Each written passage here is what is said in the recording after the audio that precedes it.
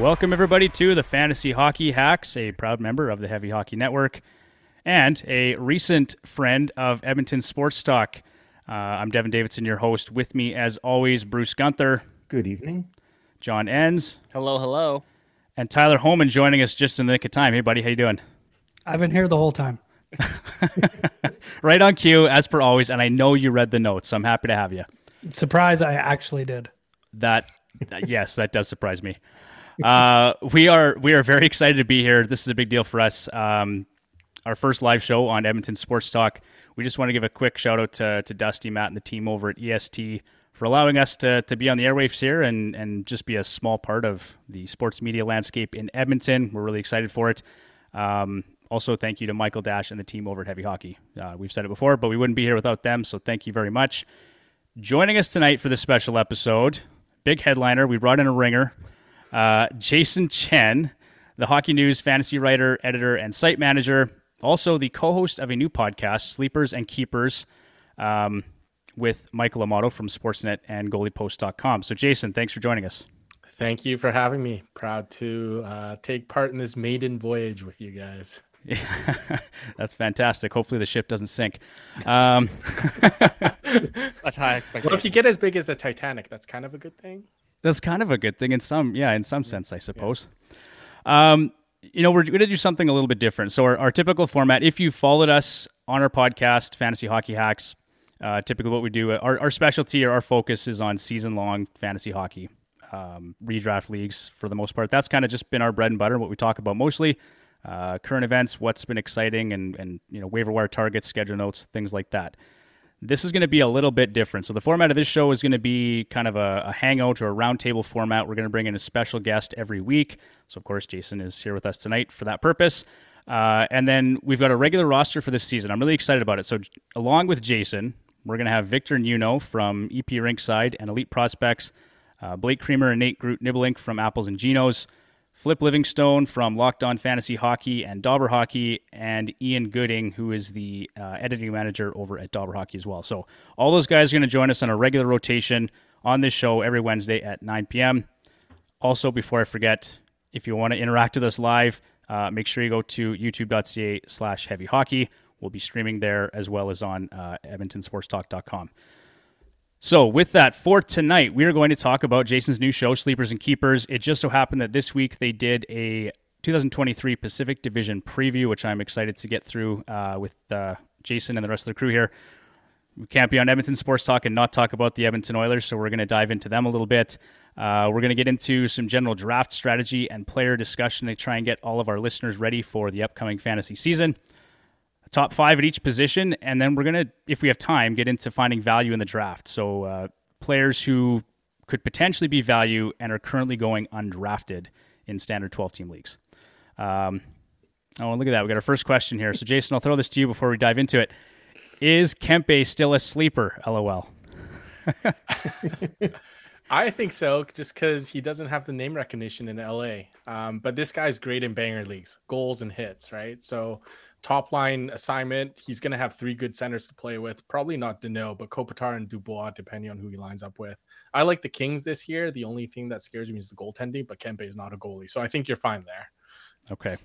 That's probably a good segue into our first segment here. Obviously, we want to talk about Sleepers and Keepers. So maybe tell us a bit about the show first, and then we'll dive into the LA Kings after that. Yeah, so Sleepers and Keepers is a new podcast, new show for the Hockey News. Features myself and Michael Amato, which some of you are familiar with. He writes for Sportsnet, handles Goalie Post. New episodes drop every Monday. Right now, we're just working through the divisional previews. So next Monday will be our Central Division preview. And over the season, we'll just take questions, go over some news, take mailbag, and hopefully provide a lot of good fantasy advice. I'm sure you will. Knowing both of you, it's going to be good content, no question. Yeah. Thank you. Speaking of mailbag, we do have a few mailbag questions as well that we'll get to a little bit later here, but let's jump into the Los Angeles Kings. This is one thing, listening to your first episode of Sleepers and Keepers, I know you guys talked about the goaltending situation there in LA. I kind of viewed this, and Tyler, maybe you can talk about it too, but I kind of viewed this as Cam Talbot's net, at least a start, given that him and Todd McClellan had a pretty solid relationship in their time in Edmonton. and they may try and rekindle some of that magic from 2016, 2017, when Cam Talbot had a 239 goals against average and a 919 save percentage. Now, so keeping in mind, you got Phoenix Copley there as well, but Tyler, I'll go to you first. Do you like Cam Talbot there in LA, or at his age, is it a bit of a stretch? I like him there. I still think it is a bit of a stretch. I think they're hoping a lot to kind of bring back what they had before. But he's still a better option than Phoenix Copley, so you kind of have to go with it. I mean, that's kind of what you're left with. So, well, and I mean, the Kings are a good shot suppression team, good defense. I mean, even with Sean Durzi gone, they can still, like the type of game they play, they should be effective. But Jason, what do you think? So Cam Talbot or Phoenix Copley? Obviously, Copley had a 24-6-2 record. Pretty impressive stuff there. Some of his peripherals weren't as great, but what do you think? Yeah, I'm not on the Copley wagon. I think he kind of caught lightning in a bottle last year. To ask him to do it again is a bit of a stretch. This is a guy who was basically the Caps backup, but couldn't really do it there. Didn't even start the season with the Kings. I do think your projection of 35 wins for Cam Talbot is a little high. I also wouldn't be surprised if the Kings went after another goalie this season. If they go into the playoffs thinking Talbot and Copley are going to cut it, I think they're going to they're going to get ousted in the first round. There's no question. And I would like to point out too that Talbot was not good against the Pacific Division last year. 3 of his 5 wins, or 2 wins against the Ducks, he allowed 1 goal in those 2 games, but otherwise he was shelled by every other team. Well, and that may just speak to how good the Pacific Division actually has sort of become, right? I mean, it's not the Pacific Division of 5 years ago. So, but point taken for sure. Yeah. The other thing I would add is their third goalie is David Riddick, and he has some experience. So I wonder if the Kings are one of those teams that's going to carry 3 goalies and just play the hot hand. They don't have a lot of goalies signed, only 4 of them. So I don't know how it's going to work out. They signed Eric Portillo out of Michigan this year. Maybe he gets a shot, but I think he probably starts in the minors first. But that's the most interesting question for me for the Kings. Yeah, Oilers fans will remember Big Save Dave quite well. the most ironic nickname in hockey. I can't understand. 100%. A couple more guys here from the Kings I want to talk about. Brandt Clarke. And so Dynasty fantasy players are going to be familiar with Brandt Clarke. Obviously, he's hard to project. And just not having the numbers to work with, or the past numbers to work with, we kind of just projected him at around, I think it was 7 goals and 35 points for this upcoming season. I think that would be a really good season for him. Is there any, first of all, what would your projection be for Brandt Clarke? And then second, is there any chance he takes power play time from Drew Doughty this season? Do they, I had a friend suggest this to me. He said maybe as they want to rest Doughty and keep him healthy going into the playoffs, do they feed Brandt Clarke a few extra power play minutes throughout the season? I think that's entirely possible, but that assumes that the Kings have comfortably made the playoffs, which I don't know if they are. I mean, you need 2 things to happen for Brandt Clarke to step in. 1, he needs to play well, and 2, Doughty needs to take a step back. Right. And Doughty's coming off a 52-point season where he's averaging 26 minutes a game. I don't think the drop-off is going to be that steep right away. I still think Doughty's going to be the guy. I think Clark's probably going to be in one of those limited minutes, very selective matchups, maybe some power play time. I think there's a bit of too much hype coming into the season. It's just a hard position to play. I do like Clarke in dynasty leagues though, but I think 30, 35 points is probably at the higher end of what I have for him. Yeah, like I said, I think that's going well, right? Everything kind of goes his way and he gets some power play 2 time and see how things go. Bruce, what about you? Any interest in Brandt Clarke for this season? I guess like Jason said, probably more in the dynasty. For redraft leagues, the only way Doughty's getting a power play time is if you break an arm or a leg and force him off the ice. That's the only way you're getting him off of there. So I don't, and like Jason said, unless the Kings are comfortably in a playoff spot and they want to give Doughty some rest, that's the only way he's getting. He's only Yeah, no, I could see it being a bigger second half for Clarke, maybe, just as that, depending on where they're sitting in the standings. All right, that's fine. Let's talk about Quinton Byfield. Is this finally the year that we see a breakout from Quinton Byfield? Our projection for him, Jason, was, would you take the over-under on 49.5 points and 9.5 goals? So I would take the under for points, but the over for goals. Okay. So in my Sleepers and Keepers podcast, Quinton Byfield was my sleeper pick for that division. Yep. I just think it's about time he broke out. he just needs to shoot the puck. I think he gets top line assignments. Maybe a little more power play time would be nice, but this about time. He's proven that he can stay in the lineup. Todd McLellan clearly trusts him on the top line. He's got good players to play with, so just fire the puck a bit more. I was going to ask you, I can't remember if we talked about it in our divisional preview episode with you or not, but do you buy into Dauber's theory of the 200 game breakout threshold or 400 games for exceptionally larger players? Like, is there any... I don't know if I've seen enough data to back it up. It sounds right, but definitely for power forwards, the curve is a little steeper. Yeah, and I ask because, Byfield's not quite there. He's at 100 games right now, but some of the players we'll talk about later are approaching that 200 game threshold. So, right. All right. Assuming my computer will reload here for me, let's go back to the top of the division here and go back to the Anaheim Ducks. So they brought in Alex Killorn this year, and in my opinion, and John, you may feel the same, I think Alex Killorn's a regression candidate for this next season. Like, he posted career highs last year, 65 points, 28 goals, but his individual shooting percentage was almost 20%, the second highest of his career. His team's even strength shooting percentage at 11.8% and his IPP at almost 64% were all career highs. Left Wing Lock has him as potentially a 20% drop in production. Jason, I'll go to you first on this one. What is your take on Killorn? Like, does he still seem like fair value at an ADP of 171? No, this is a guy I'd avoid in drafts. I think Alex Killorn is a guy you sign to be a veteran presence in a young locker room rather than his on-ice abilities. I think a 20% drop is realistic. I have him pegged for 20-ish goals, around 30 assists for 50 points. So that's basically a 20% drop off from the 64 he had. And I just don't think he has the talent like he had in Tampa around him to be shooting 18, 20%. Yeah, I'm with you. I see a drop off in his play for sure next season. It's just not going to happen. John, what do you think? I'm thinking same thing. I'm not seeing a whole lot that I like there. I'm going to say 20% regression sounds about right. He never really put up big numbers prior, but I don't see anything there that's going to make me warm and fuzzy inside for drafting him for sure. Yeah. I think the only saving grace for Killorn is like career high ice time, but that's the only way I think he gets to where he was last year. Got to get those shifts. Yeah, I get those shifts. Oh boy, here we go. We won't get into He's that. got to earn that money. He's got the bag. So, Yeah. Well, that's a valid point, right? And so teams that invest in players, they have to roll them out there as much as they can, right? This one's interesting. Jamie Drysdale or Cam Fowler for the season. I know you guys talked about this in your episode too. Yep. Is this the year that we finally see a bit of a breakout from Jamie Drysdale, or is it just Cam Fowler time in Anaheim? Yeah, so Michael and I kind of had opposing views on this. He's on the Drysdale wagon. I think we're a season or two away just because he played 8 games last year. That's a full year of key development lost. And I think Cam Fowler had a really great season last year. If you look at even just the advanced metrics over the past 3 seasons, Fowler has always done better. And in Anaheim, like, they're not going to be a competitive team, in my opinion, but they're going to try and start to win games right off the bat to see where they're at. So I can see Fowler being the guy.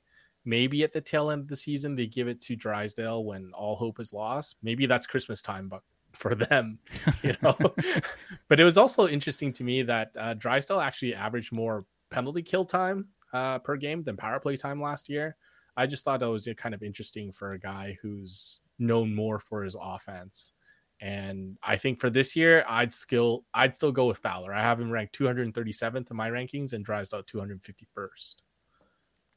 All right, and no Dallas Eakins this year either in Anaheim, right? So yeah, I mean, like, everyone's going to improve because Dallas isn't there. Well, I think there's some truth to that, right? And again, just being that this is an Edmonton area show, everyone here is familiar with Dallas Eakins and a lot of the stuff he pulled, and he doesn't seem comfortable with young players or knows how to manage them. I don't know. No, and like, I watched more Ducks games last year than I really should have, and every single game by like the first period, it feels like they just stop, not trying, but just they lose, they go down, and then it just kind of sets in. Like, there's not a lot of fight in that team sometimes. Yeah, and I just find them hard to watch. But if you're in a dynasty league, Jamie Drysdale's great. Yep, no question. Tyler, what about you? Because I know you've watched a few Ducks games over the years. I think they needed more donuts, and now with Dallas Aiken's not there, maybe they'll have some energy to come back in the third period. Oh man. Yeah, Angel here is just chiming in, says if you watched one Duck game, you watched too many. So there's probably some truth to that. I mean, the other thing is too, like being both defensemen, like John Gibson needs to be good for these two players to be good as well, right? Like Fowler had an exceptional season considering the type of roster and season that they had, a historically bad one. But if Gibson's good, then it should be okay. But I don't have a lot of confidence in Gibson, and I don't think any of us should really. I'm right there with you, and that was my next question. So is John Gibson going to be a train wreck again this year, or does he tighten things up a bit? Do the Ducks tighten things up a bit, or do we see more Lucas Dostal? I'm going to let someone else draft John Gibson and deal with him. I know Michael Amato didn't have Gibson ranked in his rankings, but I think Gibson, if you're looking for saves, if you're in a league that counts a lot of saves, he's good. It's just he's going to kill you in everything else. Any chance you think he gets traded this season? Like, I know those in-season trades are tough to pull off sometimes, but it just seems like if you don't get Gibson out of Anaheim, he's really never going to improve. Yeah, I like at this point, like I said before, I don't know if he's legitimately bad or just lost interest in playing hockey altogether. It's tough to tell sometimes. I hope for the Ducks' sake and his sake that he gets traded because the Ducks could get something nice for him. Yeah. And as you mentioned, Lucas Dostal is coming up. I think Lucas Dostal could be a really good goalie. And I think he could play 20 plus games this year easily. I think he's a really nice 0G option if you buy into that theory, like someone to look at a bit later in the season.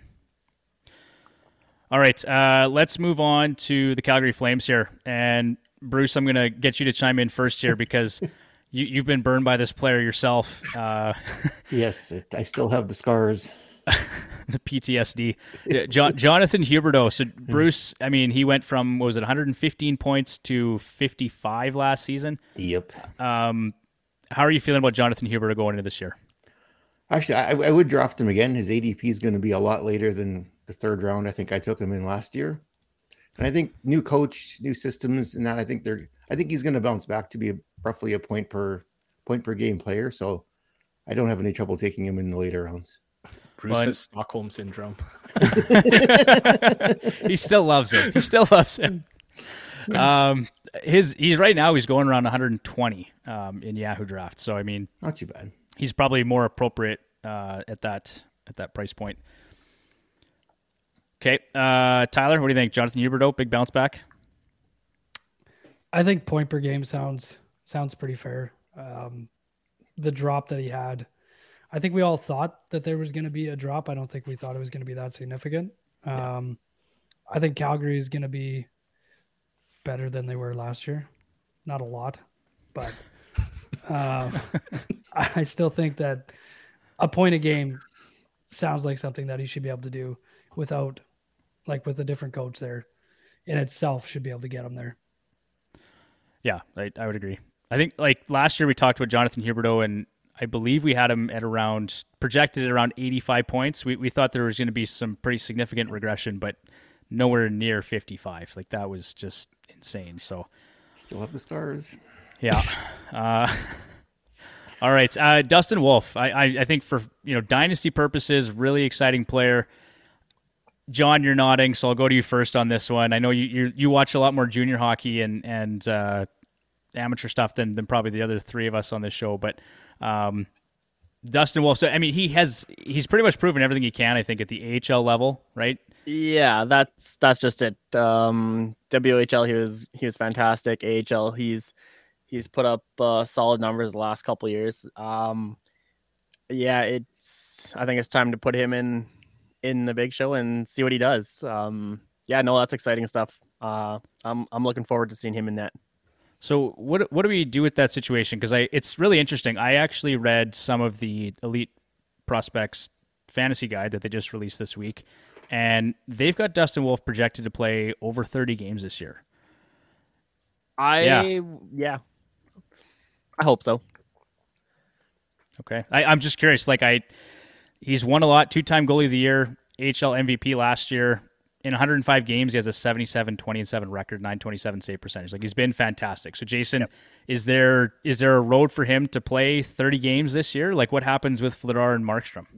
Yeah, I don't know. I think Elite Prospects might have kidnapped Dan Vladar or something like that. But like Dustin Wolf is one of those goalies. Like, I think the size narrative really worked against him. Yeah. And I think being a 2-time goalie of the year in the WHL, AHL, W Junior or World Junior Gold, AHL MVP, like this kid's won everywhere. And at some point you have to give him a chance. I just think when you have 8.8 million tied between Markstrom and Vladar, I think it's hard to justify playing Wolf, even though I think he does have the highest ceiling. And Vladar signed through 2025, so 2 more seasons. So I don't know how that's going to work out. If Dustin Wolf does play, I think that's a great call by the Flames, but I see his path being blocked. And in a dynasty league, take him. In a redraft league, I don't see the value right now. Okay. Yeah, it is tough in a redraft league because you don't know. I mean, it's exactly they got to make that transition somehow. But Bruce, I don't know if you know Dan Vladar's contract. Like, is it $6 million for Markstrom and 2.8 for Vladar? Is that what you're saying, Jason? I think yeah, something like that. Yeah. Okay. Which I think to me that's a palatable contract. That if you're going to move something in season, maybe you can move Vladar if you know you've got Dustin Wolf sitting there, right? 2.2 for Vladar. Okay, even better. Okay. So is it 6.6 for Markstrom then, or is it less? 6 even. Oh, 6. Okay, so 8 million. Sorry. Yeah. Okay. All right, and then I don't want to spend too much time on the Calgary Flames, but typical. You guys are really nice to Huberdeau anyway. I was a little surprised. Yeah, we try to keep it even keel sometimes, but It's where it ends. It's where. Any thoughts on Jacob Pelche and Matt Coronado for this upcoming season? I like Matt Coronado a lot more. I just seen him play a little bit more. Okay. I think Calgary's short on right wingers, and Coronado has the shot, and he has the right hand, so to speak, to score goals. So I think he can play higher in the lineup. I don't think Yegor Sharangovich is really going to play top line. I think that's where they have him penciled in. I don't know if I see that all season. So I like Coronado, but he's a late flyer in redraft leagues. Peltier, we'll see. He strikes me more as someone whose offensive ceiling is a little lower than Coronado's. Okay. And with that, we're going to put the Calgary Flames to bed and move on to the Edmonton Oilers. Tyler, I'm going to start with you just because of the guys on this show. You're probably the biggest Oilers fan, let's be honest. Evan Bouchard. Where do you rank him among defensemen this season? Right, he's going right now an ADP of 78.7, going in the 7th round. I've seen him listed, I think, as high as top 8. Could he move into that conversation for top 5? Where do you have him for redraft leagues this year? I think for me, being a homer, absolutely, but I think 13th. I think that's based on the power play and like the historic number that Edmonton put up last year, and everybody assuming that he's going to be there, which he will be. I like 13th best defenseman though. I don't know. Like, I think that's a bit of a reach. I know I'm probably going to draft him in like the 4th round. We know you're going to. Yeah, he finally tells us. He finally gives us the answers to where he's going to take Bouchard. Okay. But I don't know. It's a little bit high. If I really like wanted to beat you and cared about that more than having the team that I wanted, I would probably take him. Just a little bit lower than that. But it's all power play points. Okay. I mean, we had him projected, I believe, Bruce, for 65 points, 62 points, somewhere in that range. 13 goals, 63 points. Yeah, we had a pretty conservative projection. What do you think, Jason? I was going to say that's it. I thought this was an Oilers cast. I have Bouchard ranked 8th among defensemen on my list, just behind Adam Fox, which I put 1 spot ahead, and just behind Quinn Hughes, 3 spots ahead. ADP is weird sometimes. Like, for sure. I wouldn't follow that too often, but at 74th overall, in my overall rankings, that sounds about right to me. He's clearly in the 2nd tier of defensemen, behind like Makar and Yoshi. And I think Bouchard actually has some sneaky banger league value. I think there's some hits and blocks to be had. So I think he can have more than just power play points. I can see him scoring 70 points. So I have him ahead of Heiskanen, Hedman, Carlson, and Morrissey. So interesting. Get this guy on next week. Yeah. Permanent fixture on the show. Yeah. No, I can see it too. He's going to play at even strength with McDavid or Draisaitl, right? So I mean, he's going to have lots of opportunities to put the puck in the net, collect some points. Interesting. And so I know actually that's a good segue because you and Michael talked about it was either Evan Bouchard or Adam Fox, right? And yes, Michael was in a keeper league. So maybe just explain that situation and the thought process there. So that was Michael's keeper league, and he basically asked me who would I pick, and I said Bouchard. In a keeper league, I think Bouchard has more value just because McDavid's there. From an individual fantasy standpoint, I find Fox a little bare in multi-category leagues because he gets a lot of assists, but not a lot of goals and shots. Yeah. Mm-hmm. And I think Bouchard just has better category coverage, and the potential is immense for a power play that could be historically good again. Okay, there you go. Ryan Nugent-Hopkins and Evander Kane. So two players that Bruce and I have talked about quite a bit this summer for different reasons. I love Nuge, but 104 points last year is not repeatable based on some of the underlying metrics that we've looked at, right? So I think the smart money is on him being more of a point per game player. I think we have him at 26 goals and 83 or 84 points. And then Evander Kane, at least I'm pretty bullish on him for this year. I'm thinking 35 and 70, but he gets no power play time. So that's obviously a limiting factor on his fantasy ceiling. But Bruce, what do you think on Nuge? And then Tyler, I'll get you to talk about Evander Kane. So for Nuge, I think he's going to be slightly under a point per game. I think Nuge got his bump last season because Kane was out because of the injury, so Nuge got some extra opportunity there. So now with Kane being back, I don't think Nuge is going to get quite as much opportunity, so I think he'll come in a little under that point per game pace. Okay. Yeah, and I think they had, if I read that right the other day, I think they had Kane at the captain skates playing with McDavid. Even without the power play time, I still think 35 goals is kind of where he's going to be. I think he can push 40. I don't think there's going to be a lot of assists there, but there'll be some hits. There'll be a lot of penalty minutes. Yeah. And 35 to 40 goals. Well, banger leagues, you love this guy, right? I mean, and the shot rate is fantastic. Jason, what's your opinion on these two players? So I have Nugent Hopkins at a point per game as well, or around there. And that makes him still a pretty good fantasy player. But if you consider what he did last year, that's a pretty big regression. Mm-hmm. And I kind of talked about this with Michael in my Sleepers and Keepers podcast. And one of the things I look at is secondary assists. Yeah. So in the cap era, there's only been 13 times where a player has scored more than 50 power play points. Nugent Hopkins is ranked 13th in primary power play assists with 13 out of 38. So 13 primary assists, 25 secondary assists. That to me is a bit of a red flag because secondary assists are a bit of a luck stat sometimes. Mm-hmm. I think that number could go down. I think his shooting percentage is going to go down. I'd be surprised if he scored 30 goals again. I think that second assist is probably going to go to Bouchard. So it's just going to be McDavid, Draisaitl, Bouchard, like some combination of those three players on the power play, probably. Yeah, I can see it. I mean, one thing I'll say is Nuge. You're preaching to the choir, by the way. Like we actually did a whole article on Nuge and just kind of as a regression candidate. But he is a wizard on the power play, and it's not going to be 32.5% again. It probably is going to be somewhere between 28 and 30% is my guess. But so yeah, he's going to regress, but he's still going to be just fine. I mean, I don't know. 50 power play points is a ton, though. That is a ton. Only 13 times in the cap era, right? So it's a lot. That is a lot. And 3 of them were last year: McDavid, Draisaitl, and Nuge. So that tells you how good that power play was. Wow. As for Evander Kane, I think he can score more than 30 goals, but max 30 assists. It's just never a category he does well in. I think his career high is 27. His hitting rate has actually gone up with age. So if he plays 82 games, you're looking at well over 200 hits. And if you can get 30 goals and 200 hits, you're a unicorn in banger leagues. Yeah.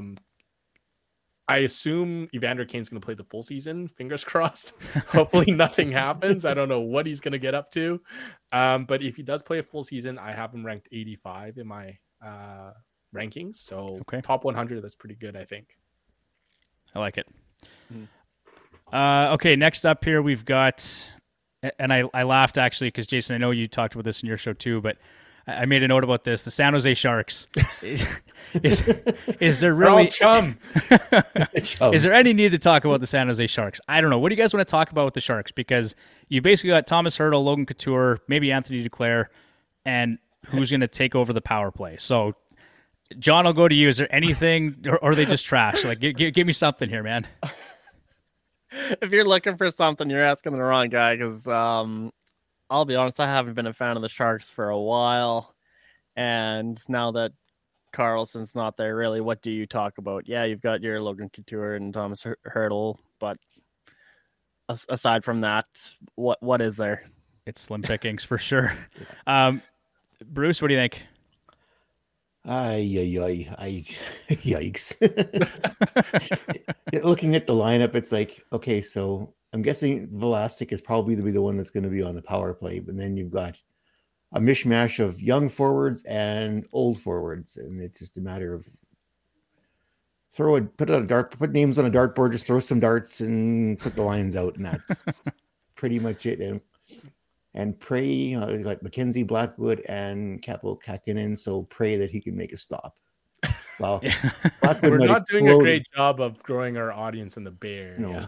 Yeah, sorry, San Jose. Attempt. I'm sorry, there's not a whole lot of faith there. That it's just tough, right? And we all kind of had a feeling, like our projections earlier this summer were all based on the fact that Erik Karlsson was still going to be there at least for part of the season.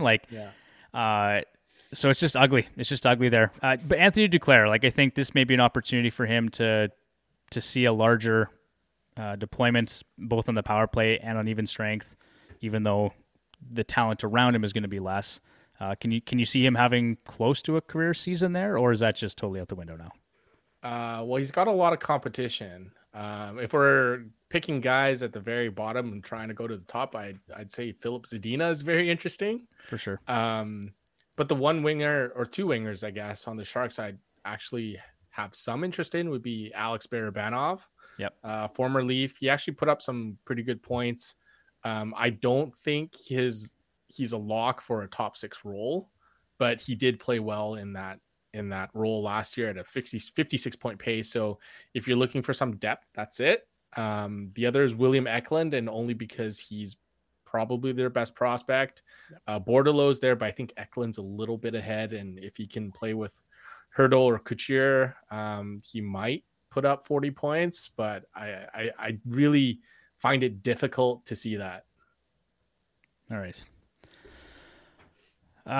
With that, let's move on to the Seattle Kraken, who a much more exciting team. I think exceed a lot of expectations. The first guy I want to talk about is Jared McCann. So he scored 30 goals on 139 shots, 5-on-5, a shooting percentage of 21.5%, basically. In 3 seasons prior to last year, his shooting percentage 5-on-5 was just 10.9%. So there's going to be some regression. We've still got him at 67 points and 34 goals. Tyler, do you like Jared McCann? I know you've had him at different points, but is this a guy you want to maybe avoid, or is Seattle just going to keep scoring a pile of goals and he'll be part of it? No, I'd avoid him. The times that I did pick him up, it was more of somebody else dropping him and kind of streaming him for the week on a good week and hoping that he'd get a couple of those goals on that crazy shooting percentage. But I don't draft him, and if I do, it's really late. I'm hoping to pick him up just off waivers somewhere in the season. Yeah, probably fair. Jason, what's your take on McCann for next season? I like your projection. I think he's going to regress for sure. He doesn't shoot the puck a whole lot for a guy who scored 40 goals. No. And the Kraken have like so many wingers. I mean, Bjorkstrand, Eberle, Schwartz, Burakovsky, Tolvanen, they're all gunning for ice time. They're all getting around 16, 17 minutes each. They don't really have one dominant power play. And if you just look at the advanced stats, Jared McCann exceeded his expected goals by quite a bit. So I think a regression is big there. Out of all the 40 goal scorers last year, he's my one guy where I'm like, he does not belong on this list. Sorry. Outlier for sure. Yeah, no question. So who do you really like there then out of the forward group? Is there one or two guys you're really targeting for the season? No targets, because I find it difficult to separate a lot of them. Yeah. But I do think Oliver Bjorkstrand's due. I think he was a little snake bit last season. He actually averages slightly fewer shots per game than Jared McCann. But relative to McCann, he was super snake bit. I can see him getting close to 30 goals, and if McCann's around 30 goals, I feel like they're comparable players. So Bjorkstrand probably is it, but Eberle gets all the most ice time. So yeah. If you're going to pick one guy, it's Eberle. I just like Bjorkstrand to bounce back a little bit from last year.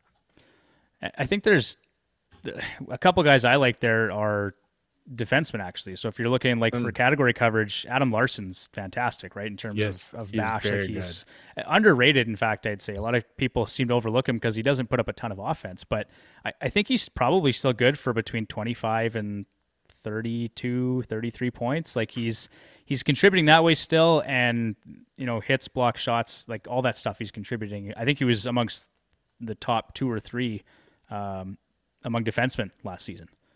Yeah. So on Seattle, I like Matty Beniers best. He just surprises me every year. I think when he was drafted, he was more of like a two-way guy, but his offensive ceiling, I don't even know where it is right now because every year he just looks a lot better.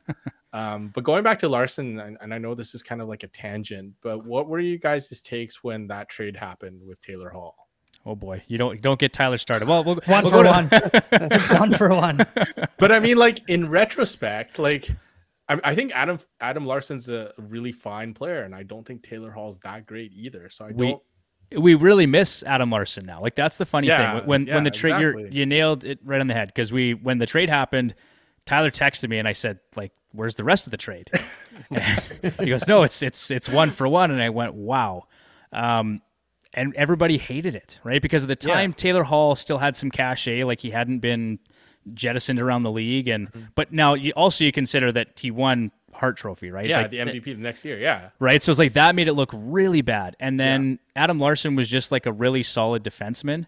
And it's one of those things like you appreciate some people more when they're gone, and so it's like Larsson's gone, and all of a sudden the Oilers are like, man, we really needed that guy. So yeah, looking at it today through today's lens, I think that the trade's fine because you look at what Taylor Hall is today, and it's he's a role harder. Player. Yeah, right. Like I mean, he might have a great season in Chicago playing next to Bedard, but it's kind of a different circumstance. So, but I think you guys got an even better one now, Matthias Ekholm. He's going to free up a lot of minutes for everyone else. He's so good. I think like going back to the Oilers, I think he's an underrated fantasy player. I could see him scoring a lot of points this year. We love Ekholm. I mean, Tyler, maybe you want to talk about Ekholm. Like he's been fantastic. He showed up in Edmonton and things turned around pretty quick.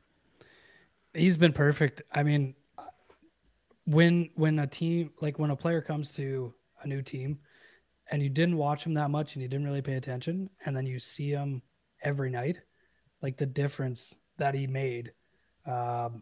He's Edmonton's best defenseman since probably Chris Pronger. So, and that's saying a lot. But he probably is. Great beard game too. Definitely. All right, we're coming up to we're going to do a bit of a break here shortly, but let's try and get through the last two teams here, guys. I do want to mention quickly too, Jason. I like what's his pickle? Wow, that just evaded me. Defenseman for Seattle. Why can't I remember his name right now, guys? Vince Dunn? Thank you, Vince Dunn. So that's one guy. If I'm going to target anybody from Seattle, I may really like Vince Dunn just based on the fact that he's going to get power play pretty much without question. Yeah. And I think our projection for him, Bruce, was 12 to 14 goals and about 55 points. So I'm glad you said Vince Dunn there because I thought you were going to say something like Justin Schultz, and I was going to give you that look. And we're going to talk about Schultz later, but no, for now we're going to move on. The Vancouver Canucks, and Jason, I don't want to, gloss over this because I know that's your team here, but Quinn Hughes, new captain of the Vancouver Canucks, was that the right decision?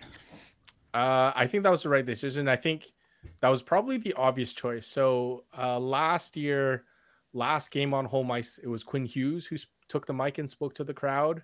And he's always been the one that's really been outspoken, really isn't afraid to call himself out and other players for not playing well.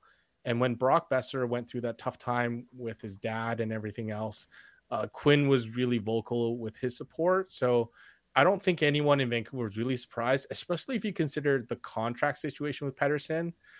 God forbid he leaves, but it'd be weird to name him captain and then see him leave the next season.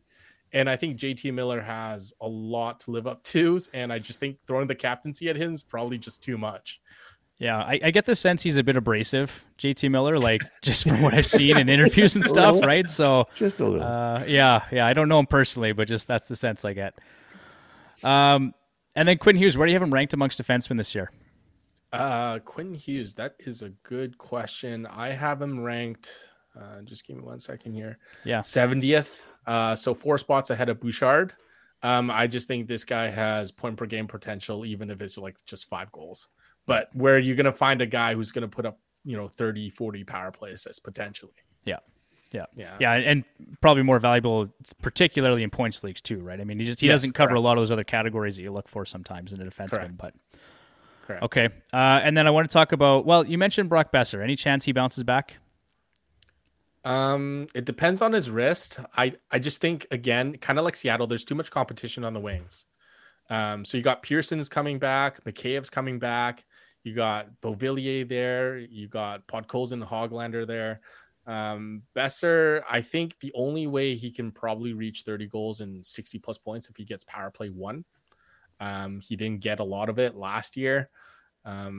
He's a fan favorite. I think everyone's rooting for him. It's just tough to see given how he's used and his production over the past few years. Okay.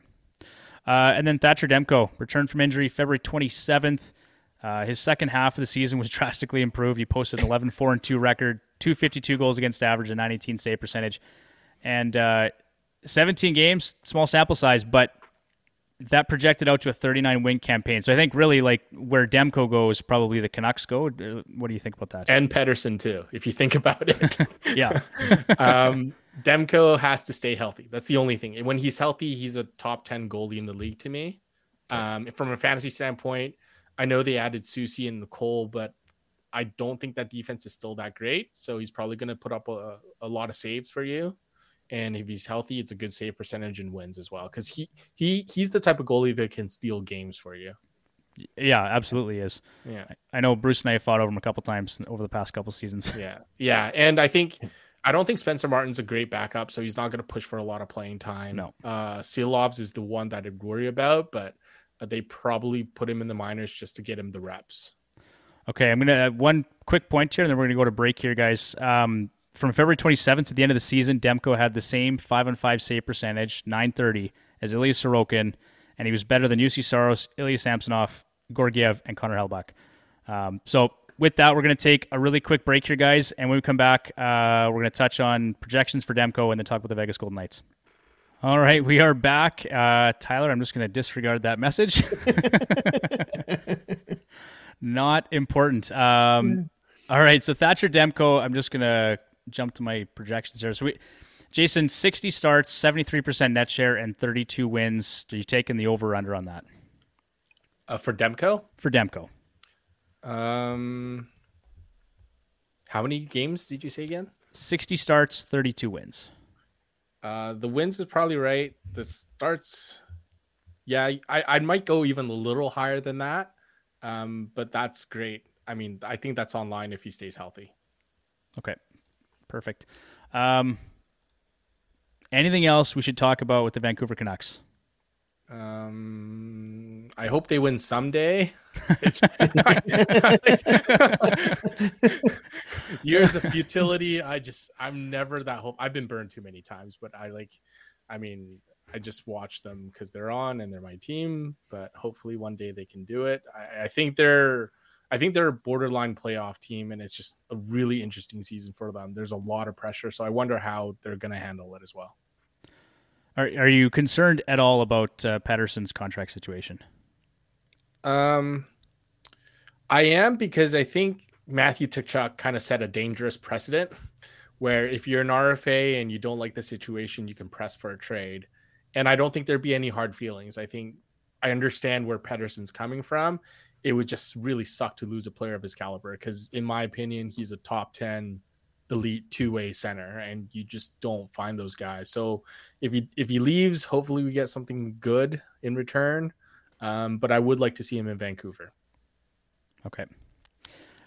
On that really positive note, let's move on to the Vegas Golden Knights.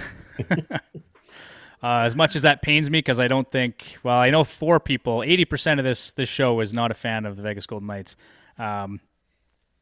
But how should fantasy managers approach the goaltending situation in Vegas this year? You've got Adin Hill there. He's fantastic in the postseason. He had a .930 save percentage, roughly. Signed a 2-year deal, $4.9 million. But they've also got Logan Thompson there, and he's been really solid too, with a career .265 goals against average and a .915 save percentage, though just in 57 games played. So, Bruce, I'll go to you first on this one. How are you approaching this goaltending tandem in Vegas? Do you like Adin Hill? I know he's a bit unproven. He's kind of an older goaltender, given his bit of a breakout last year. But what do you think? Well, just you look at the money alone, right? Hill's going to be the starter because they're paying him $4.9 million, and Thompson's making, I think, $766,000. So they're going to make Hill the starter. They're going to roll him out, and I guess the other X factor is what's happening with Robin Leonard. He's out in the desert somewhere. He's gone. He's on a snake farm somewhere. He's done. Yeah, exactly. Right. So it's going to be Adin Hill's crease, and Thompson's going to fill in when Hill needs a break. I think that's pretty much how it's gonna play out. Whether Thompson's going to be happy with that, because he was playing really well for the Knights before he got hurt. So see what happens there. I like that approach too, Bruce. Like I would be drafting Adin Hill as the starter, at least to begin the season, because I think there's a lot of truth that you follow the money. You don't pay a guy $5 million a year for 2 seasons after just winning you a Stanley Cup, because there's a case there for him to be the Conn Smythe winner based on his level of play. I think, absolutely. And so you're not going to just say, like, sorry, like we got Logan Thompson here. So Thompson, they're going to use him. I mean, if Adin Hill falls off, then Thompson will have an opportunity. But Jason, what do you think? How do you view that situation there? I'm taking the opposite view of you guys. That's okay. I think Logan Thompson should be the starter. I think his even strength save percentage was better. I think goals against average or goals saved above average is better. It is interesting that Adin Hill's getting picked slightly higher in Yahoo ADP. My strategy for this team would be to roster both goalies because I'm not sure how it would play out. I don't think Adin Hill will be a starter all season. I can see this end up being like a 50-50 split. I think they'll just run the hot hand and see what happens. And it's Vegas. You don't need to be a lights out goaltender to get the wins. So, but my preference is Thompson. He was a starter before he got hurt, and I think he should go back to him. As for Lehner, I was under the assumption that he was like the LTIR retirement stage of his career. Yeah. It's hard to come back from like chronic hip problems. I think he had hip surgery and whatever off ice stuff he's got into. Yeah, way too much. That's a whole other discussion. But okay, fair enough. Jonathan Marchessault, is he being overdrafted right now? Now again, we're not putting a ton of stock into ADP values, but right now he's going in the 8th or 9th round of early mock drafts. I mean, is this just a case of people looking at what happened in the playoffs and assuming it's going to carry over to next season, or is he going to be on that line with Eichel and Barbashev and just continue to be a great fantasy asset? I think he is getting a little overdrafted, but Marchessault is in that really big middle class of 60-point players. And I think in terms of upside, you could probably find someone better. So Troy Terry, Dawson Mercer, Drake Batherson, even Brock Besser, who we just mentioned. I think all these guys can make a case to go ahead of Marchessault, but fantasy tends to have a recency bias. But let's not forget that Marchessault will be 33 years old in December, and Vegas spreads out their minutes. So I think your upside is capped. At that point in the draft, for a 60-point guy, I'd rather take a shot at someone who's younger and has more upside. I would tend to agree with you. I drafted Marchessault last year. I can't remember where I took him, but he was frustrating at times because he'd go cold and he was very quiet. Had a great playoffs, and I mean that can happen, right? Lots of guys can get hot in the playoffs. Dawson Mercer, I think I've got him here to talk about later, but I really like him for this year. He's a great player. Yeah, he's on my draft list for sure. Yeah, I mean, if you score 60 points, you'll probably rank inside the top 100 in scoring in the league. So an ADP at that around that range, I think feels right to me. It's just a big middle class. You could take him 20 spots lower, and I don't think it'd really make a huge difference. All right, last question on the Vegas Golden Knights, and then we'll move on to general draft strategy and player discussion. But which player do you like more, Alex Pietrangelo or Shea Theodore? Pietrangelo, because I think he's more predictable. Okay. I just think he's the safer pick. It feels like Theodore, I don't know where he's going right now, but last I looked, he wasn't being drafted super early. Yeah, I think you can get good value for Shea Theodore.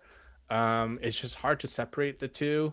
And I think if you're going for like an offensive defenseman, I think you should have probably taken someone better earlier in your draft. I mean, point scoring defensemen are a premium, so I mean, sure. Yeah. Well, that feels like a great segue then into our next segment here. So let's get into that. I just want to get your general draft strategy. What are your thoughts? How do you approach every draft? Just some advice for our listeners here. So, assuming this is just sort of a 12-team redraft league, not dynasty or keeper, right, but just something that's maybe a bit more general. So how do you approach each draft? Are there specific players or positions that you target early? Are there players you avoid? Where's your mindset going in each draft? So obviously, like any draft depends on your categories. I think that's the biggest consideration. For myself, I tend to lean towards the younger players. So you won't find me drafting Pavelski or Zuccarello very often, even though I just took Zuccarello in my other league, but that's because I took Eric Sinek and a whole bunch of wild players. I like the upside. I think in fantasy, especially in a redraft league, you want to go for the upside. Even if it doesn't work out, I always feel like there's players on the waiver wire that you can pick off all the time. Yeah. Players I avoid are the ones I think that have an inflated shooting percentage. You can all look at all sorts of stats, but to me, shooting percentage has always been one of the more reliable indicators of a regression or reversion. So those are the guys I tend to avoid. As a personal strategy, I also tend to just like to draft players I like to watch or personally like. Just keeps me more vested. I think there are times where fantasy hockey it becomes of a grind. I'm in a roto league and that's a grind. Yeah. So if I can draft a player that I like to watch, it just makes it that much more enjoyable. And if you're just getting into fantasy hockey, I think that's the way you should do it too. Well, Tyler can tell you all about drafting players you like as opposed to maybe the ones you should take. That's how I do my drafts. Yeah, I can, but I don't want to. Okay, fair enough. So are you a 0G guy? That was one question I wanted to ask you. Like, what's your approach with goalies in drafts and redraft leagues? I hate to answer every question with like, it depends, but I tend to think that if you're not getting a top 5 workhorse goalie, don't take a goalie. Fair. Like if you're not getting an Onger or Vasilevsky, don't worry about it. There are leagues that I've been in where goalie categories are very valuable, and there are fantasy managers that hog goalies. Like I'm talking rostering like 6 or 7 per team. Right. Ooh. So at that point, you can't have a 0G strategy. Right. It becomes a mad scramble, but in general, if you're like in a normal league, you don't need to reach for the goalie. Like it is the most volatile position. And unless you have like a surefire goalie, and granted injuries happen, there's no need to reach for him. Totally fair. Bruce, I'll go to you too. I'll ask you the same question. Like 0G, I know we had Nate on the show a couple years ago and you were hooked. Are you going full 0G again this year, or are you just fading goaltenders? What's going to be your approach? The plan again is to go 0G this year unless one of those top goalies drops into my lap at a position that I like. Otherwise, I'm almost way too serious 0G. I think last year I waited till like the 15th or 16th round before I started drafting goalies. Yeah. The one league, they literally were my last 3 picks were the goaltenders. So I waited till the very end. So yeah, unless someone drops in my lap, I'm all in. Is this the one where you got Binnington?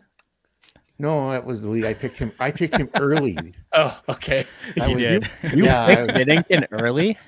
Yeah, because that was. Was that right after the cup run? Yeah, it was right after the cup run. I thought, yeah, it's right after. He'll be great, right? And yeah, did that, and then I made the mistake of I took him as a 0G option last year, and he didn't even last year. So, It's the Cam Ward fallacy. You win something and just straight downhill. yeah, he's not on my list this year. Not a chance. I'll let someone else deal with that. Well, and that's exactly it. That's exactly what happened. So he comes in the league, right? He was fantastic. His even strike save percentage was .938, and it's gone down every single season since. Last year, .905. So you weren't wrong, Bruce, to try and grab him. That was like me and Cam Talbot. Remember after the 16-17 season, I took him in the first round? Yeah. And that was a flop. I'm just going to quickly, Angel is commenting here on the live feed on YouTube, so thank you for the kind words. Appreciate that. John, I know you've been burned by goalies too. I don't know if I should even bring it up, but Marc-Andre Fleury absolutely hosed you a couple of years ago. Lost in the final by like half a point. Yeah. Yeah, that's all I got. All I needed him to do was basically finish the game, and he let in like what was it, 4 goals that game and got pulled and lost me a bunch of points, and I lost. So lost some money too. Yeah, that was unfortunate. I felt for you. I've never seen you so mad before. Yeah, that was an interesting night, that's for sure. But so are you going 0G this year, John, or what's your thoughts? Dude, I was just gonna say I can't. I tried. I hate streaming goalies. It's just something that I hate doing. That is something you have to be good at if you want to do 0G. You got to be you want to stream goalies and keep an eye on that because that's an important part of it. Yeah, it drives me nuts. I did it for a few years. If I don't get the goalies I want, then yeah, I'll do that. But yeah, definitely not a fan. So yeah, not to throw my draft strategy out there, but yeah, I'll probably pull some goalies before Brucey will. I know that. Do you guys use waivers for goalie streaming, or is it just like straight pickup? No, we've got. Well, it depends on the league we're. But I see. Okay. Yeah. Yeah. For me personally, it's tough to stream goalies. Is tough. You have to have time. You have to be committed, and you have to be patient. And for sure, there's lots of options that pop up every year. But you got to be on it because if that guy pops up and you didn't grab him right away, then you're in trouble. Tyler, are you doing like I know you couldn't do full 0G, and we've talked about it on other shows, but you're just fading goaltenders, or what's your thoughts? Ideally, what I would do is take your surefire top 10, 50 start goalie near the top of the draft, probably 4th pick for me personally, somewhere in there. And then the last couple picks, kind of fill out your goalies at that point, and then stream the rest of them. Ideally, I like that strategy, and I've done that too. Like it's nice to have a workhorse goaltender that you just know is there and he's going to get starts. And then, like you said, if you have to fill it in with some other guys, that's fine. Yeah, or trade him Don for Gibson. or what? You know he's going to start. He's not going to win. I'm not telling you. Also, if you do a 0G strategy, I always find it's fun to just take goalies in the last 2 picks. So, like a Dustin Wolf or even a Joel Hofer would be a great pick in the last round if you're a 0G guy. I know if you're going to follow the money, like Binnington's still going to play, but I really do think that's a case. That might be the exception to the rule where Joel Hofer gets some starts this year. Like he's shown he can be capable at times. You had mentioned Binnington gets those penalty minutes though. So we got to get those PIMs. But they don't count in fantasy though. No, that's just it. Yeah, they don't count. That's terrible. That's unbelievable. I'm going to change that. Yeah, you make sure you change that in our ESPN league. Jason, you had mentioned positional scarcity. So is that a consideration for you in the first 10? Like for me, it is for sure. When it comes to defensemen, there's only a handful of elite level offensive D-men. Mm-hmm. They're hard to find in mid to late rounds of your draft. But what's your thoughts? I do believe in someone. I think scoring defensemen are going to just increase over the years because that's just the way the league is trending. Position scarcity. I would rather go for category scarcity than position scarcity. Like if I really need a category, like if I need goals or I need hits or I need shots, that I would prefer to do that. So if I need shots and there's no forwards I like, then I don't care that Roman Yossi's a defenseman. He's gonna shoot like any other top elite forward. Okay. Fantastic. What is your position regarding rookies? And I think you may have answered this already, but are they late draft swings for you? Do you avoid them completely, or are they just watch list material? Like, how do you approach rookies each year? Because that seems to be hard to find value. Like, there's a few exceptions, obviously. But... Yeah. So, I mean, the big question is, where do I take Connor Bedard this year, right? So I have him ranked, I think, 60-something in my rankings because I just don't think the ceiling's that high yet. Right. In a dynasty league, great. But he's going to be way better 5 years from now than this year. So generally, unless it's a McDavid or Bedard, I generally don't draft rookies until the very end. Okay. Late round swings. I think that's when you do it, right? Yes, like yes. 15th round plus, you can take swings on guys who may have some appeal. Like, what about a guy like Adam Fantilli? Fantilli would probably be great in banger leagues, but we have nothing to work off of. Like, we're just watching him play in college and assuming that he plays the same style in the league where he's a big physical center. Yeah. Fantilli, again, he's like an exceptional prospect. So I don't mind if you take him earlier. It's just that it's a big risk if you're drafting him, say, in the first 10 rounds or even 10 to 12. Yeah. I think at that point, there's a lot more safer players I can go with and players with upside as well. And it's the Jackets. Like, they're not going to be that good. Well, I'm gonna jump ahead here a little bit because part of our player discussion conversation here was around the Blue Jackets. So I'll just ask it now since we're there. Do you have any concerns about that team from a fantasy perspective, given some of the recent events with Mike Babcock and Boone Jenner? Like, is that going to cause a rift in the room? I would say no for now. It is a bit of a weird story though. Like, I mean, you and I, if we're buddies, we share photos on our phone, but it's different when it's a coach and player. But I think some people are okay with it and some people aren't. Like, right. I don't know what's on your guys' phones. Do I even want to know? Like, but, not Tyler's. No. Yeah, but it's one of those things where like winning cures everything. So if the Jackets jump out of the gate and they're good, this is a non-story. Right. If it spirals and something happens and some player gets benched, maybe becomes a story. I do like the Jackets as a team. I think they got a lot of talent. That goaltending just scares me a lot. That's fair. Well, we'll talk about that later too, but we'll put that to bed for now. Okay. Going back to draft strategy here, what is the best selection you've ever made in terms of value or performance, and what is the worst selection you've ever made? I've made plenty of bad selections. But I would say I kind of had to dig through my history, but last year I got Rasmus Dahlin in the 16th round of my keeper draft, which I thought was great. It turned out to be great.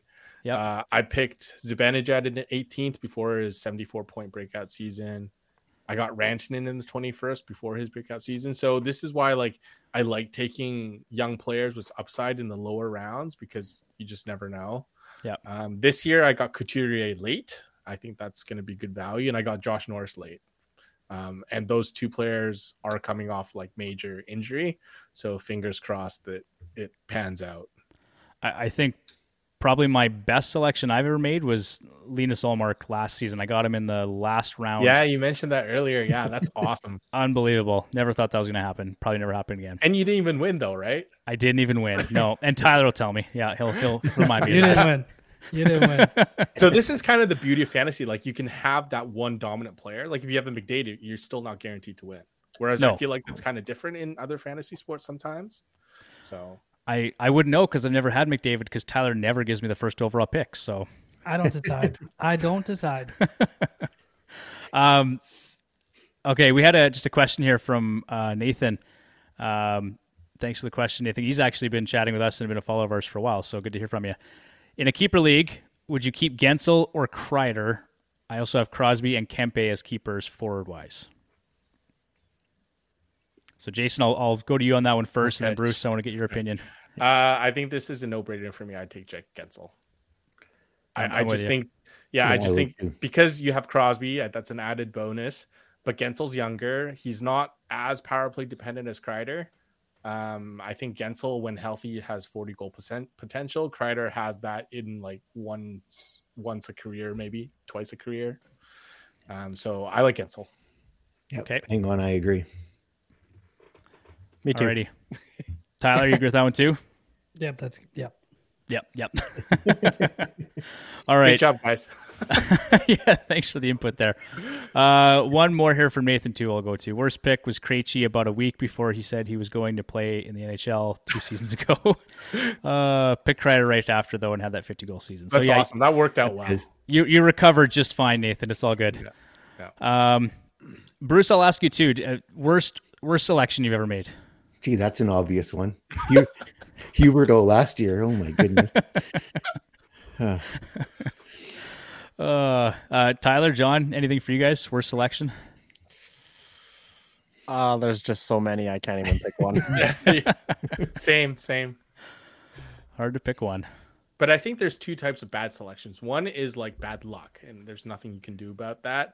The other one is you look back and you're like, wow, why didn't I take this player over the guy I took? And I think those ones are the ones that hurt the most. For sure. Okay, last point here on draft strategy. It's just, Jason, do you have any other general draft strategy advice, resources you like to use, or words of wisdom for the listeners? Other than picking players that you like, just so you can stay more invested and it's just more fun that way, I'd also say make your trades early. Because if you get a player and if somehow they do better than you think or worse, you can always trade them later. I think most leagues make trades too late. They're afraid to pull the trigger. Granted, it's a long season, and I just think there's multiple opportunities to trade a player. It's not like real life where you're not Mike Keenan, basically. Right. But I do also think in banger leagues that you have to be aware that some categories are harder to fill than others. So for me, banger league scoring is still really hard to get. So you may say, hits and blocks are just as important if you're in a roto league, but I think for 1 week or 1 month, you can pick up a Radko Gudas or Nick Delorier and catch up quick. But if you're 50, 100 points behind in like power play or goals or assists, that's really hard to make up. Yeah. All right. We're going to move on to player discussion here. I'm just going to mention quickly, if you want to join in on the discussion, go over to youtube.ca/heavyhockey and you can submit some questions there for us. Happy to answer them. We're going to be on here until about 10:30. And of course, make sure that you subscribe so you don't miss out on any of the shows moving forward. That includes Oilers Live, which is Tuesday nights at 9 p.m. on Edmonton Sports Talk. All right, let's go to player discussion here, guys. I want to talk right away about David Pastrnak. So, Bruce, I'm going to ask you this question here first. Right now, his current ADP is 3.6. He kind of seems like it's McDavid, Draisaitl, and Pastrnak right now are still kind of at the top three, at least in terms of ADP. Any concerns about him next year? It's been a dumpster fire in Boston this summer. Pastrnak, no concerns at all. I think if you put him on the ice by himself, he could probably still put up 80 points. Like he's that good. I don't think it's really going to matter who they put out there with him. He's going to find a way to score, and he's shown that in the past that he can do that. So, okay, I don't know if I would take him at 3 myself, but I have no hesitation of taking him in the first round. Yeah, maybe later in the first round, but no, I love Pastrnak, and if you can get him at the right price point, I agree, Bruce. 3 is too high for me personally. Like, there's a couple of the guys I would take over Pasta at that position. Jason, I'll go to you on that. What's your thoughts with Pastrnak this year? Same. I wouldn't take Pastrnak that high. He's a first round pick for sure, especially if you consider that he fires 400 shots a year. Yep. Not many players do that. And I would go the under on 60 goals for sure. But I think he was second overall last year behind McKinnon. Was that the other way around? I think that they were the top 2 last year, I think, for shots, if I remember correctly. I think Pastrnak was first. Yeah. Tyler, any interest in Pavel Zacha this year? Because, I mean, he looks to be the heir apparent to Patrice Bergeron. He's going to take over top line center duties. They have nothing to work with. They have no center depth. Like, I mean, somebody has to play the position, and Zacha is a big body. Seems like he could maybe put up some points. Our projection for him is 23 goals and 69 points, Tyler. You could say it. I'm not gonna do it. I think to what Jason was saying earlier is he kind of fits in that middle tier, like that 60-point guy. There's tons of other options. I don't know that I would kind of be reaching for him. One thing that's kind of funny, I was just looking at our draft results for last year in that ESPN league. Mm-hmm. Pasternak went 30th. Did I get him or someone else? You got him. Yeah, 30th. Yeah. Whatever. I don't know. I brought it up. I think I won that league last year, Tyler. Yeah, whatever. Please don't remind us. Yeah, I wouldn't take Zaka. I think 69 points is Nice. a lot. A lot. Thank you, Jason. It's a lot. And I like what's his career high in years prior. And I know like he was third or fourth line center before, but I just he's never actually played center a whole lot. Like he was drafted as one, but on the Devils he played a lot of left wing. So this will be really interesting to see. I drafted Zaka late, so hopefully the projections are spot on, and I got a pretty decent player at a low pick. But I'm skeptical of because I see a skill set and I don't see a playmaking number one center. I would agree with that. But Tyler, his career high was last year with the Bruins, 57 points, 21 goals in 82 games. What was his time on ice? Also, 1604. He shot less than 2 a game. Like he had like 130 something shots. Yeah.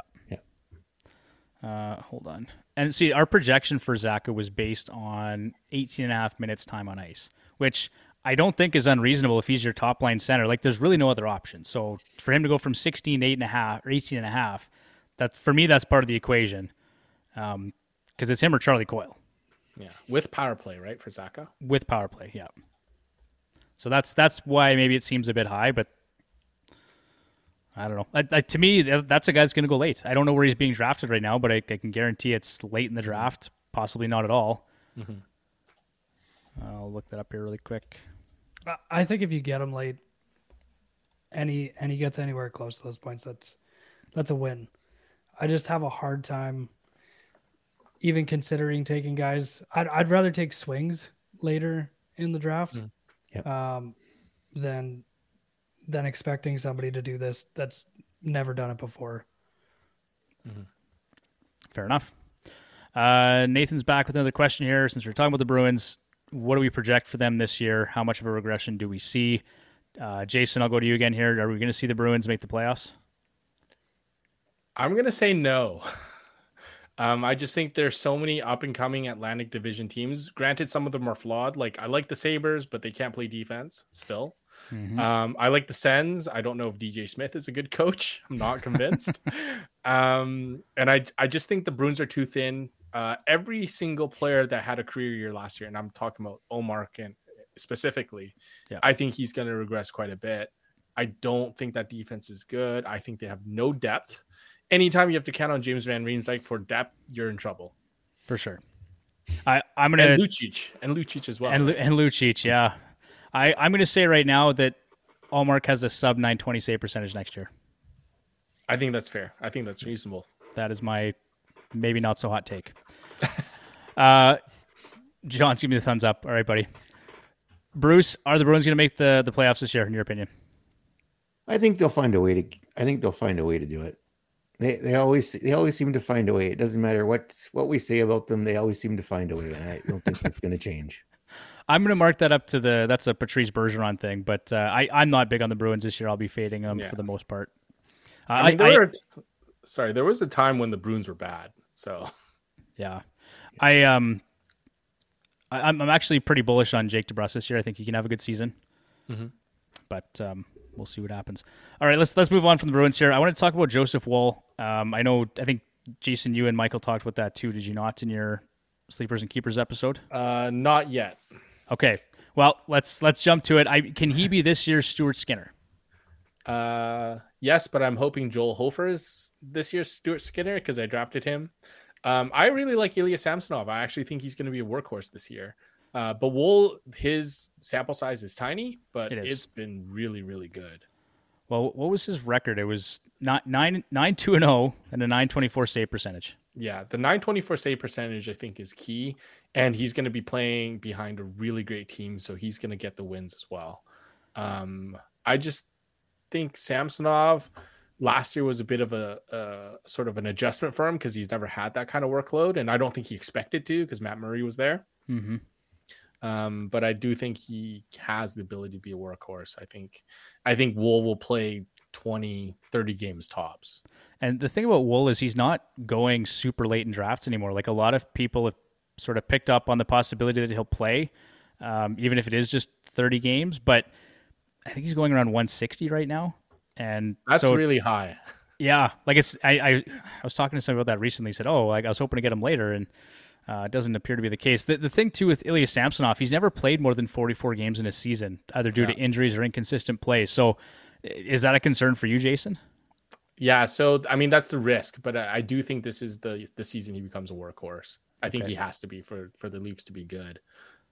Okay. And Tyler, conversely, are you looking at Joseph Woll as maybe, you talk about late round swings. Is that a guy you're looking at?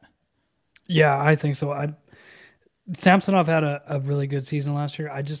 I'm not convinced that he's going to do it again.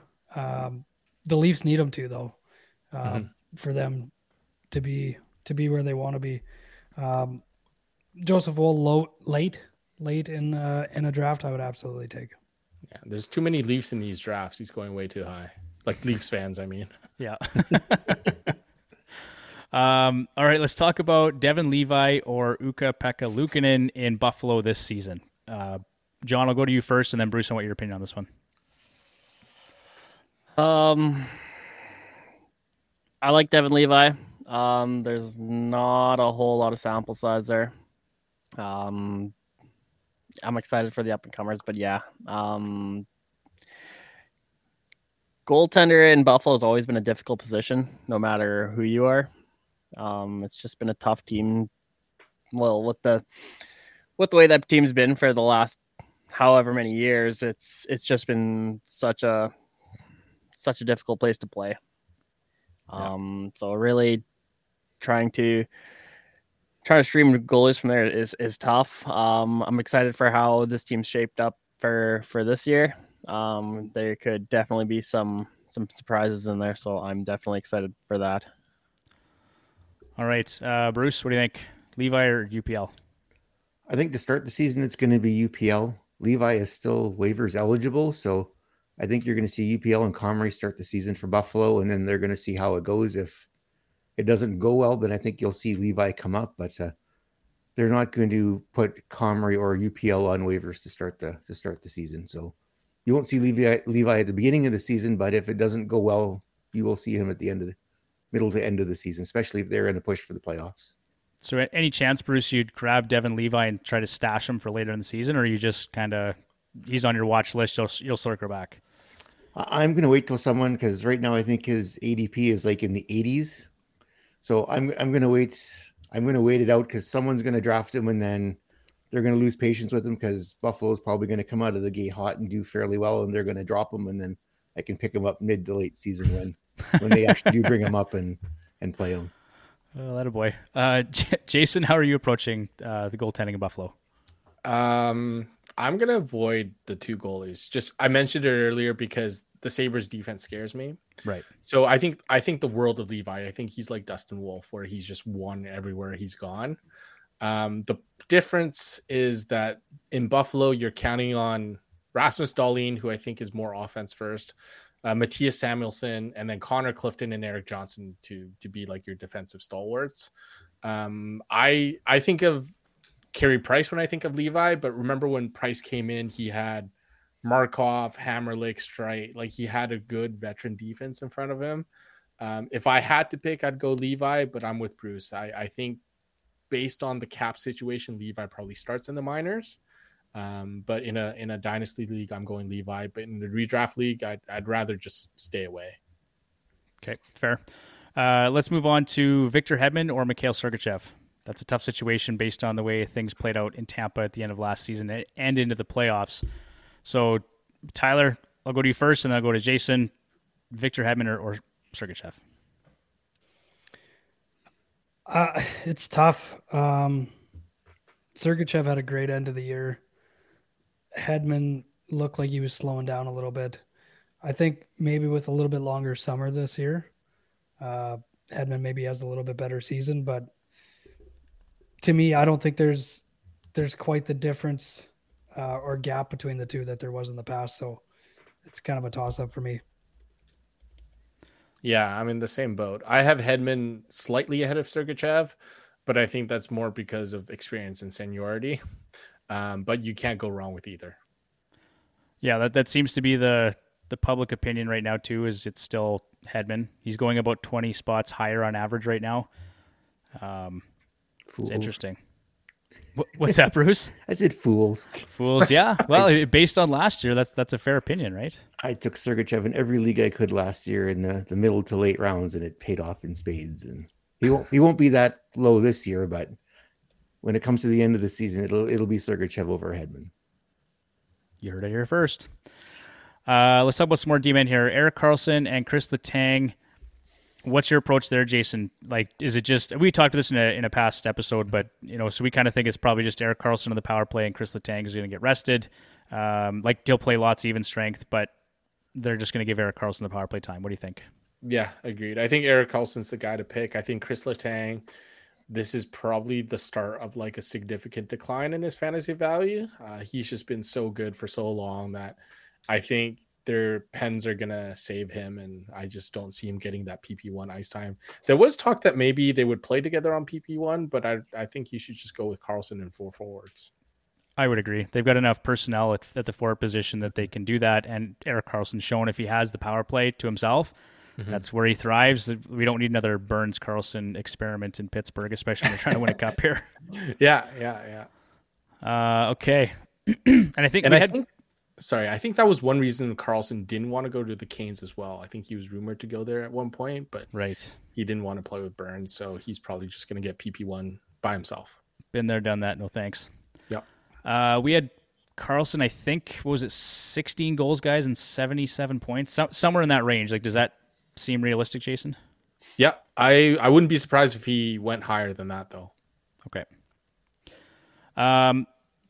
Who's the most likely to break out this season out of Alexis Lafreniere, Filipino, or Capo Caco? I would argue that Hito broke out last year. I thought he was really good.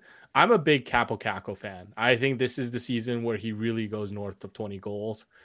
He plays well, just got a little snake bit last year. He needs to shoot the puck more. The interesting thing about Lafreniere is he actually has more value in banger leagues, in my opinion. Sneaky, like 100, 120 plus hits every season. And if he can score 20 goals, that's a nice little banger league mid-round, late-round draft pick for you. But overall, I like Caco to break out the most, to score the most points. Music to my ears because I've got him in Dynasty, so thank you, sir. Nice. Okay, is this the year that Nick Ehlers finally breaks out? Tyler, I'm going to ask you this question first because I know you and I have gone back and forth on Ehlers. I've tried to trade him to you and vice versa. And so is this year it finally happens for him in Winnipeg? I don't know. I give up. I think just based on the players they have there right now and the opportunity that he's going to have, I think so. But, I mean, I've kind of given up on that player. So he has to now or it doesn't happen. I agree, John. Tyler sounds like a veteran fantasy hockey player. I am. Bruce, 37 goals and 79 points. Do you like the over-under on Ehlers this year? If he can stay healthy, absolutely he can do that. But for me, the concern for Ehlers isn't talent, it's health. Like the couple of years I've drafted him, he spent half the season on the shelf with an injury. So that's more my concern with Ehlers than anything, is just health. I think the rate stats all look great, whether it's individual Corsi 4 and points per 60 and all these kinds of, like, he looks great. It's the deployment for me. If he can finally get some actual deployment at even strength and on the power play, I think he can do it. So, Jason, what do you think? Yeah, it's not really health for me or his talent. It's Rick Bowness. For whatever reason, this guy just refuses to play him. I can't think of a single reason why they wouldn't. And it's just not Rick Bowness too. I think previously Paul Maurice, there were times where he didn't play Ehlers that much. So I don't know why that is, but if he can get even close to like 18, 19 minutes a game, I think he could do really well. But for some reason, he just never quite gets there. Okay. We're kind of coming up to the end of the segment or the spot here, guys. We got about 2 minutes left. So I'm just really quickly, we had a couple of the questions here. Maybe give us a couple D-man sleeper picks for hits and blocks. Anyone in mind? From my end, yeah.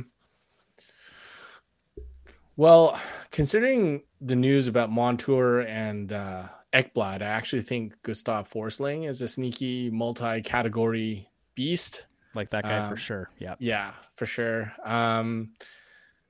Blocks and hits is kind of tough. I think Luke Chen still has some fantasy value. A guy like him. Let me just think here. What about Carson Soucy? I don't think he's going to get that much play time, and I think you can find someone better, but he could be valuable. What about OEL? Any interest in that guy with those injuries to Ekblad and Montour? At least to start the year? No interest? Not really. Yeah. Keandre Miller, maybe? That's a good one. Mac Weegar is always good for this. Jared Spurgeon's always good for this as well. Yeah. Mike Matheson's there. Owen Power. Owen Power's another one. I'd be interested to see what he does in season 2. Perfect. Okay, well, we're up against it here. We got about 30 seconds. Jason, take a minute here just to plug your show and where our listeners can find you. Awesome. You can find me on Twitter /X at JasonChen16. My podcast Sleepers and Keepers on the Hockey News Hockey News Podcast Network with Michael Mato drops every Monday. Thank you guys for having me on your show. It was really great. It was really fun to take part in your first ever episode cast. Yeah. Awesome. Thanks, Jason. Really appreciate you being here. Bruce, Tyler, John, thanks as always. If you want to find us on Twitter X, it's at FHHacks. And be sure to subscribe again to the YouTube channel. We'll see you guys next week. Take care.